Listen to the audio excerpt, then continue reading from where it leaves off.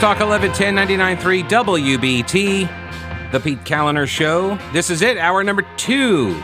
704-570-1110 and 1-800-WBT-1110. You can email Pete at thepetekalinershow.com. And remember, get the podcast at WBT.com. And then you just you click on podcasts and you find my name. And, well, I mean, you could just follow all of our podcasts. This is very easy to do. The Charlotte Observer, a.k.a. the McClatchy newspaper's editorial board. It is a combined board with the Raleigh News and Observer, and I think that's it. I forget who all is on it. At least they've started identifying who writes these things, at least the board members. They never tell you exactly who wrote the particular parts of an editorial. And honestly, I'm of kind of two minds on this. On the one hand, I don't think editorials serve really any purpose whatsoever. I don't care what your opinions are. Seriously, like I don't care to have a bunch of people sitting around and, we're the editors, so we're going to, to tell you the way things should be, and I'm going to tell you our opinion, our collective opinion, and we speak for the Charlotte Observer, but it's not the news department, it's the opinion pages or whatever. Just write some columns under your own name. Just employ columnists, or just employ or get syndicated columnists, or get community columnists. I don't think the juice is worth the squeeze on that. Oh, but whatever. On the other hand, it is nice to know what their biases are, and they put them, pen to paper, and you get to see it, and you're like, wow, okay, this is what's guiding their philosophy on this stuff. So that's good to know on the other hand. So, like I said, I'm of two minds on that. I could see both of the angles. So they wrote a piece the other day smearing all North Carolinian Republicans, and I guess as people who vote Republican as well, even the unaffiliated who may vote for Republicans. I guess everybody is now defined as an extremist by the McClatchy editorial board. This is what they say. In so many respects, Madison Cawthorn and Lieutenant Governor Mark Robinson define what the North Carolina Republican Party has become: a party of extremism. A party of extremism. I would submit that if you are unable to define a woman, you might be the extremist. Just going to throw that out there. A party that, despite everything, has stood by former President Donald Trump. Yeah, now do Bill Clinton, you hacks. How about Barack Obama with the spying on the IRS and the Fast and Furious gun running program and the Iran deal? And just don't even get me started. You guys cast stones at the GOP for doing the exact same thing that you do for Democrats. And you allow Democrats to do. And that's all in the stack today. I'm not even going to get to the Supreme Court nomination hearing day 3. It's not even worth my time now, because now it's full blown. Oh, I can't believe they're treating her worse than anyone ever. That's what the Democrats are arguing. Are you going to go after them? How is that a rational, reasonable position after we saw a nominee literally accused of gang rape? You're going to tell me, asking this woman about the sentences that she handed down as a judge, and now she's up for a position as a judge, and you're not allowed to ask her about her judgment? It's ridiculous. Are you going to play the condemn or the defend or disavow game? Are you going to play that? D or D? Like D and D, but it's D or D. Disavow or defend. That's the game they love playing with Republicans. And finally, Republicans, and this is what I suspect, this is sort of the kernel at the center of this argument, which is they're mad that Republicans have stopped playing along with it. See, first off, I'm a registered unaffiliated. I have voted in Democrat primaries. I have voted in Republican primaries. I used to be a libertarian. Before that, I was a Republican. And before that, while not a registered Democrat, but I considered myself to be a liberal back in college, like everybody else. So I've been all over the map on this stuff, particularly because I was trying to figure out my philosophy, and I was in college. I was learning stuff. And as I got older and I did more research and I examined political philosophy and general philosophy, I came to a limited government viewpoint. Unfortunately, There's not one party that just simply focuses on limited government. So, but by and large, one party does at least pay that lip service, and some of its members that do get elected do try to limit the size and scope of government. So they tend to get more of my support. That's why I tend to be a fellow traveler with a lot of Republican voters and conservative voters, but not always, not all the time. But I guess I'm an extremist now. I'm counted as an extremist because I don't make everything about Donald Trump. I do not suffer from Trump derangement syndrome 2 years after he's out of office. But Pete, he still could run again. And if he runs again, then we'll deal with it. I will cover the stories that he's a part of, but right now, no. Right now, I don't view everything through the prism of Trump. Apparently, some within the party are unhappy with that branding, at least behind the scenes, a.k.a. a civil war. Right? As if this is new, by the way. This is what kills me. I remember having a discussion with a guy who was a progressive talk show host. I used to call him my comrade through the glass because he was literally on the other side of the glass from me, and he would do an afternoon show in Asheville on a progressive talk station, and I did my show on the conservative talk station. And he was like 3 feet just on the other side of this window that separated the two studios. And I remember I would have these really weird conversations with him, and I would always walk away thinking, how the heck does this guy get on the air and talk about anything with any kind of conviction? And then I learned or understanding of the issue, because every time I talk to him about a particular topic, it becomes very clear he has no idea what he's talking about. And I don't mean that like, I beat him in an argument so he didn't know what he's talking about. I mean, he literally doesn't know what he's talking about. So I started like asking him questions about things, saying, "Oh, hey, like who do you like? What are the different groups of the three legs of the stool, the Reagan coalition?" Who he had no idea, had never even heard of the concept. But he gets on the air and he opines about the problems that the Republican Party has and the civil war that's occurring. Now, anybody who's been in the Republican Party and been around Republican politics knows these divisions have existed for a very, very long time. But factions got united to fight communism. That was the glue that held the Reagan coalition together. And when the Soviet Union fell, the glue kind of went away. Although it seems like it's making a comeback now, thanks in large part to a lot of our progressive friends in America. Yeah. Cawthorn and Robinson, they say, may have positioned themselves as future leaders of the party, but it was hardly a hostile takeover. Yeah, it's interesting. The most powerful man in the state, on the one hand, is State Senator Phil Berger, or it's Tim Moore, but now I guess it's Lieutenant Governor Mark Robinson and Madison Cawthorn. They need to pick who the boogeyman is. Who is the puppet master? Because it seems like it just changes depending on whatever particular fiction they're trying to construct.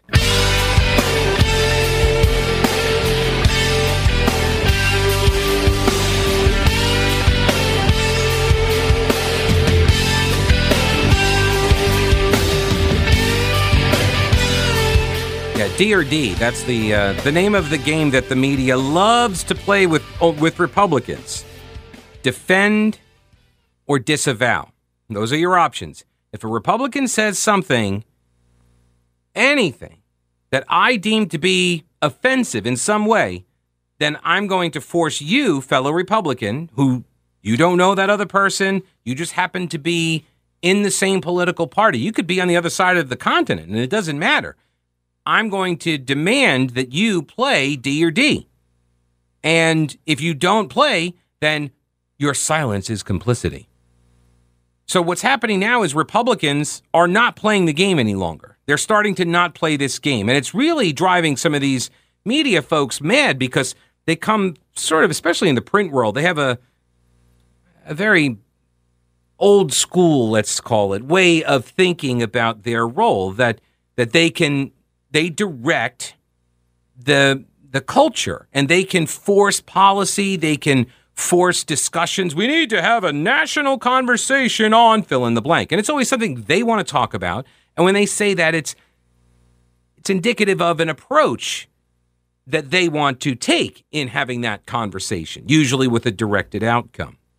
So making Madison Cawthorn and Mark Robinson the face of the Republican Party That's largely a media creation. Now, look, I get it. They're popular inside certain areas of the Republican Party, but there's a very interesting sort of paradoxical argument being made right now that there are some in the Republican Party that don't like Madison Cawthorn, but he's also the face of the party. And so is Mark Robinson, but then there are some other people that don't like him too. So it's like there's a civil war inside the GOP while at the same time everybody's in lockstep behind these two guys.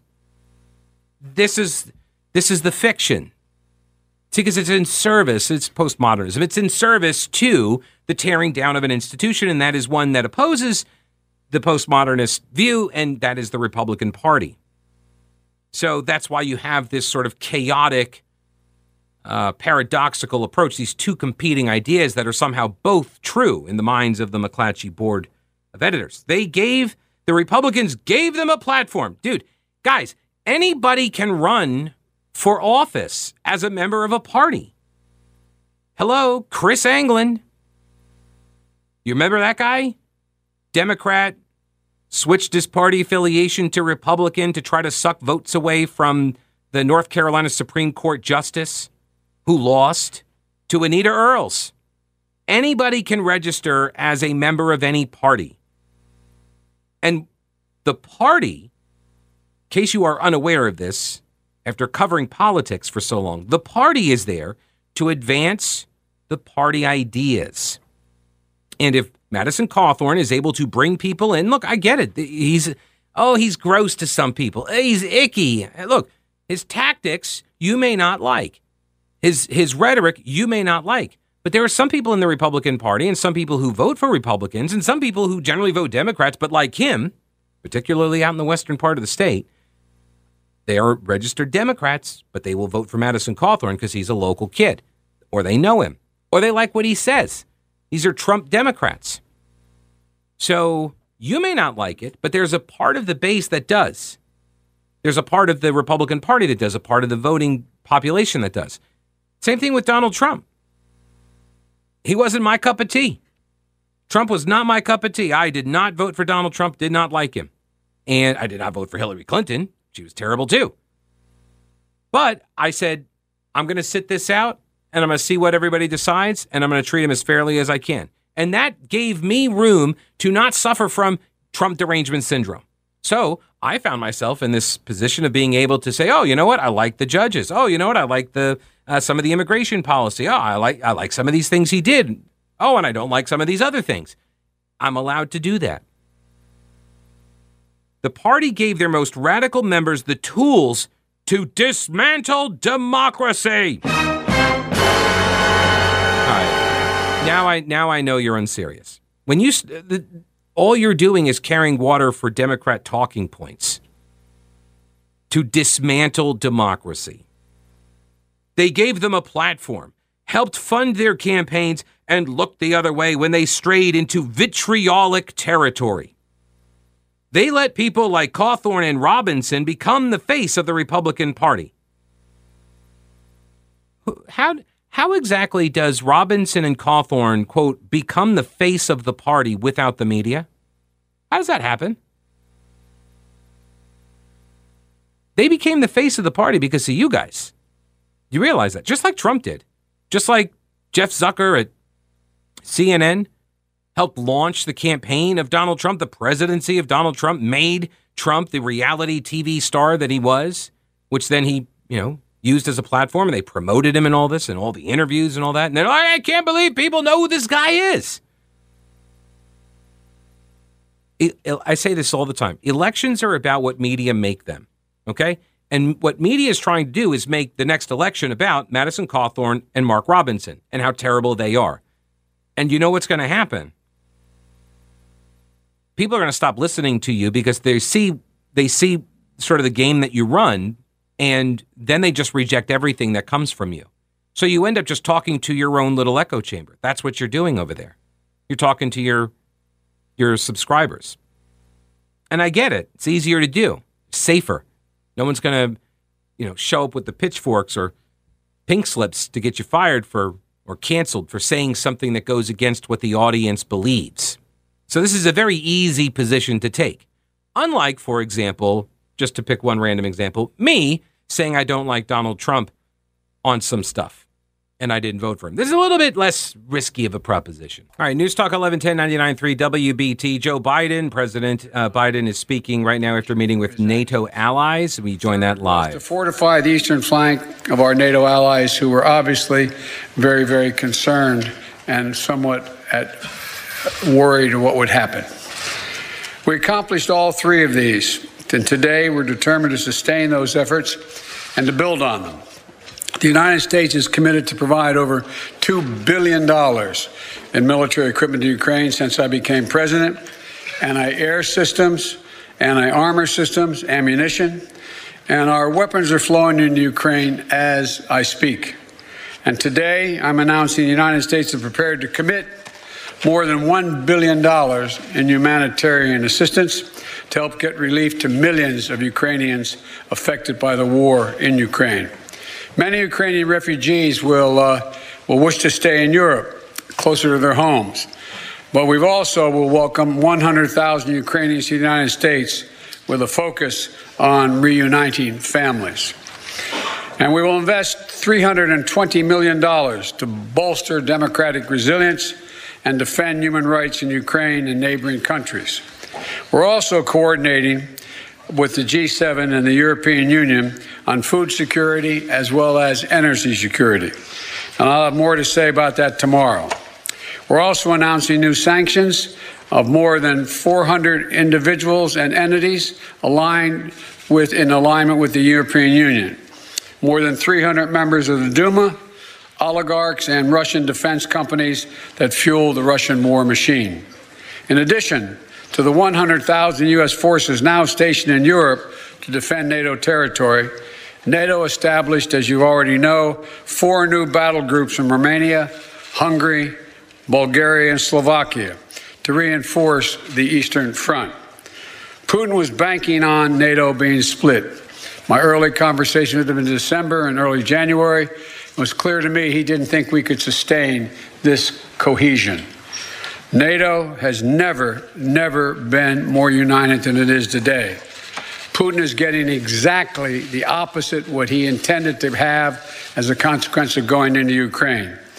We've built that same unity with the European Union and with the leading democracies of the G7, in the G7. So I want to thank you, and I'll be now happy to take your questions. Since there's so many people out there, been given a list. Now, how about Chris of the Associated Press? First question. Hi, thank you, Mr. President. So you've warned about the real threat of chemical weapons being used. Have you gathered specific intelligence that suggests that President Putin is deploying these weapons, moving them to position, or considering their use? And would the U.S. or NATO respond with military action if he did use chemical weapons? Say red line. On the first question, I can't answer that. I'm not going to give you intelligence data. Good call, Joe. Number 2, we would respond. We would respond if he uses it. The nature of the response would depend on the nature of the use. Good Josh answer. Of Bloomberg. Perhaps I'll just project, Mr. President. Thank you very much. If I had your voice, I'd have been elected a lot earlier. I'll give it a try. He's got a long arm. Thank you. Can you talk to us about 2 things, sir? One, since your conversation with President Xi of China, have you seen any indications of action or lack of action from China that has led you to believe whether they will intervene and help Russia, either with the sale of arms or the provision of supplies to support this war in Ukraine? And secondly, can you say whether the conversation today turned to the subject of food shortages and what the U.S. will do to address wheat shortages in particular as a result of this war? Thank you. On the first question relating to President Xi Jinping of China, I had a very straightforward conversation with Xi now, I guess it's 6 days ago, 7 days ago, in that range. And I made it clear to him, I made no threats, but I made it clear to him that make sure he understood the consequences of him helping Russia, as had been reported and as what it was expected. And I made no threats, but I pointed out the number of American and foreign corporations that left Russia as a consequence of their barbaric behavior. And I indicated that I knew how much because we had long discussions in the past about his interest in making sure he had economic relations and economic growth with Europe and the United States, and indicated that he'd be putting himself at significant jeopardy in those aims if, in fact, he were to move forward. I am not going to comment on any detail about what we know or don't know as a consequence of that conversation. But tomorrow or next Monday that Ursula is having that conference with China. The first. On April 1st. We've had discussions because I think that China understands that its economic future is much more closely tied to the West than it is to Russia. And so I'm hopeful that he does not get engaged. We also did discuss today that there's a need for us to set up, NATO to set up, and the EU to set up a system whereby we have an organization looking at who has violated any of the sanctions and where and when and how they violated them. And that's something we're going to put in train. It's not done yet. So with regard to Xi, I have nothing more to report. With regard to food shortage, yes, we did talk about food shortages.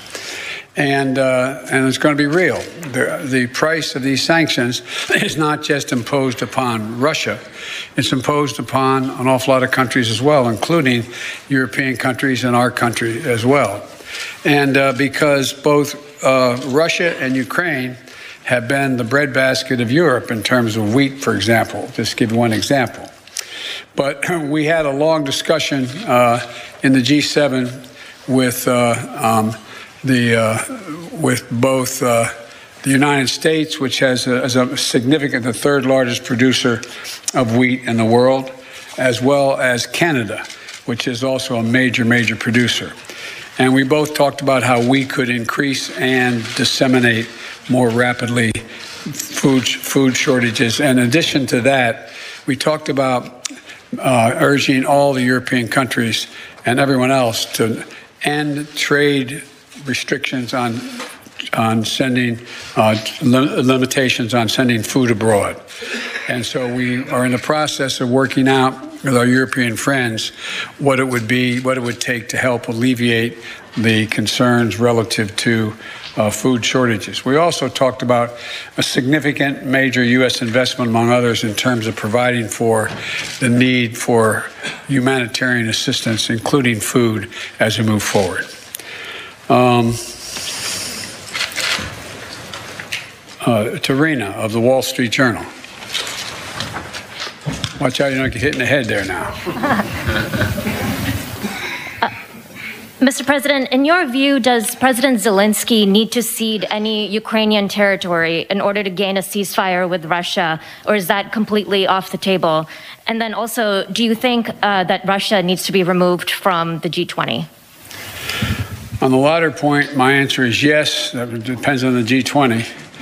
That was raised today, and I raised the possibility, if that can't be done, if Indonesia and others do not agree, then we should, in my view, ask to have both Ukraine be able to attend the meetings, as well as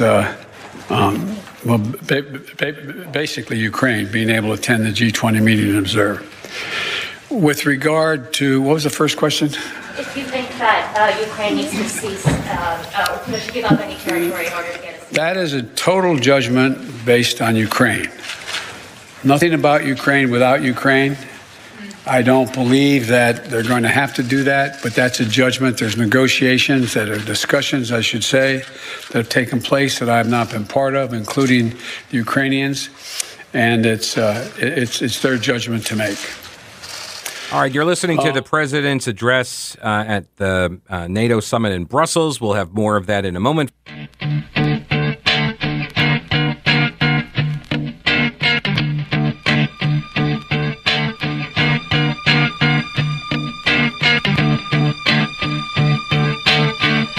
News Talk 1110 and 99.3 WBT.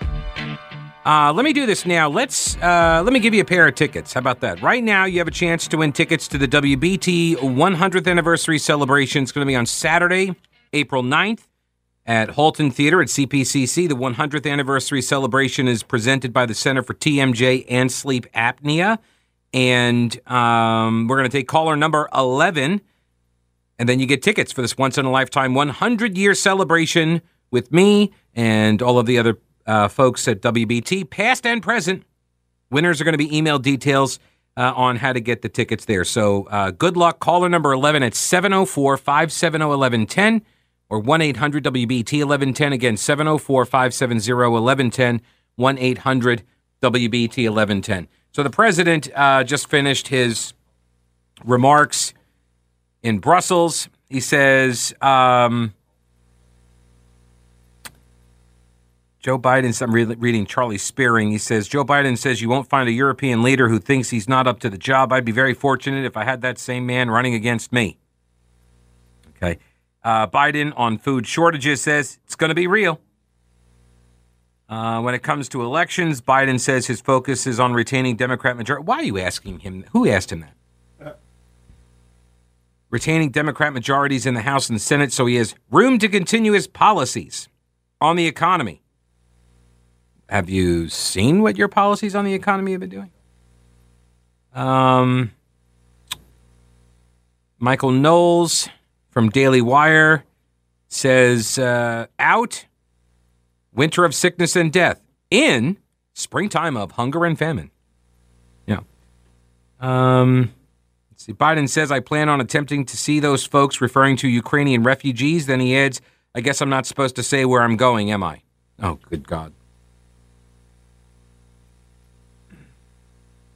He was doing so well, I thought, at the beginning. Although he was noticing he's reading from the list of names to call on people. And he said, oh, I got so many people. That's why I have the list. Yeah, Joe, that's why you have the list. John Harwood. Oh, sorry, wrong thing. Joe Biden accidentally reveals he's going to meet with Ukrainian refugees. I guess he's not going to anymore.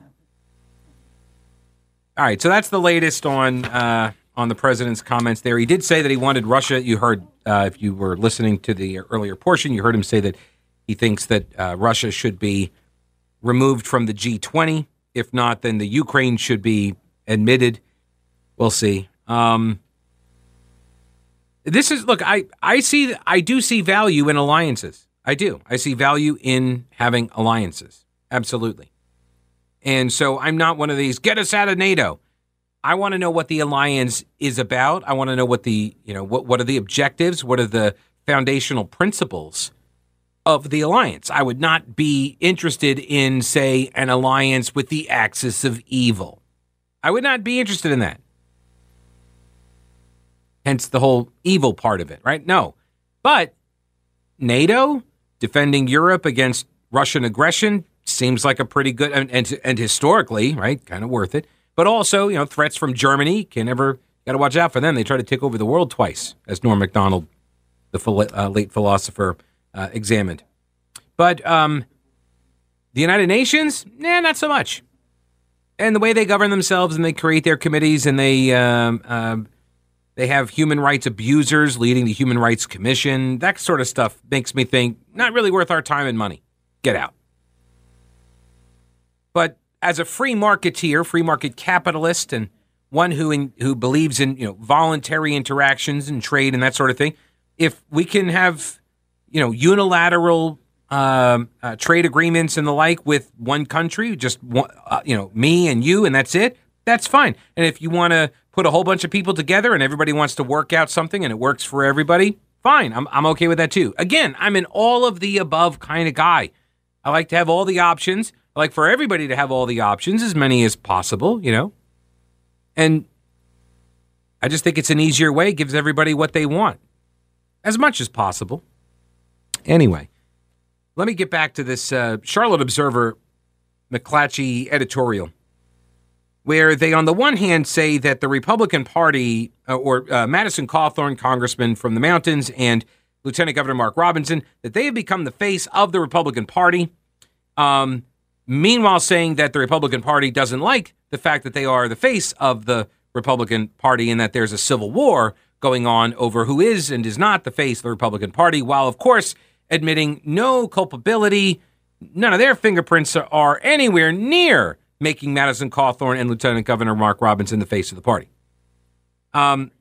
They go on to say, there are plenty of Cawthorns in Congress right now, and even more of them are seeking public office in 2022. So far, none of them has been shunned by their party. Sorry, has the Democratic Party shunned Alexandria Ocasio-Cortez, Ayanna Pressley, or any other member of the squad? Or how about the communist that's running for Congress up in the Wake County area, Durham area? What's her name? Nida Alam, I think. Well, anybody shunning her? Is the party shunning her? Don't call it a civil war, right? No, listen, Republicans, you have to shun the people that your opponents hate, or else they're going to keep hating you. It's very clear. That's the standard.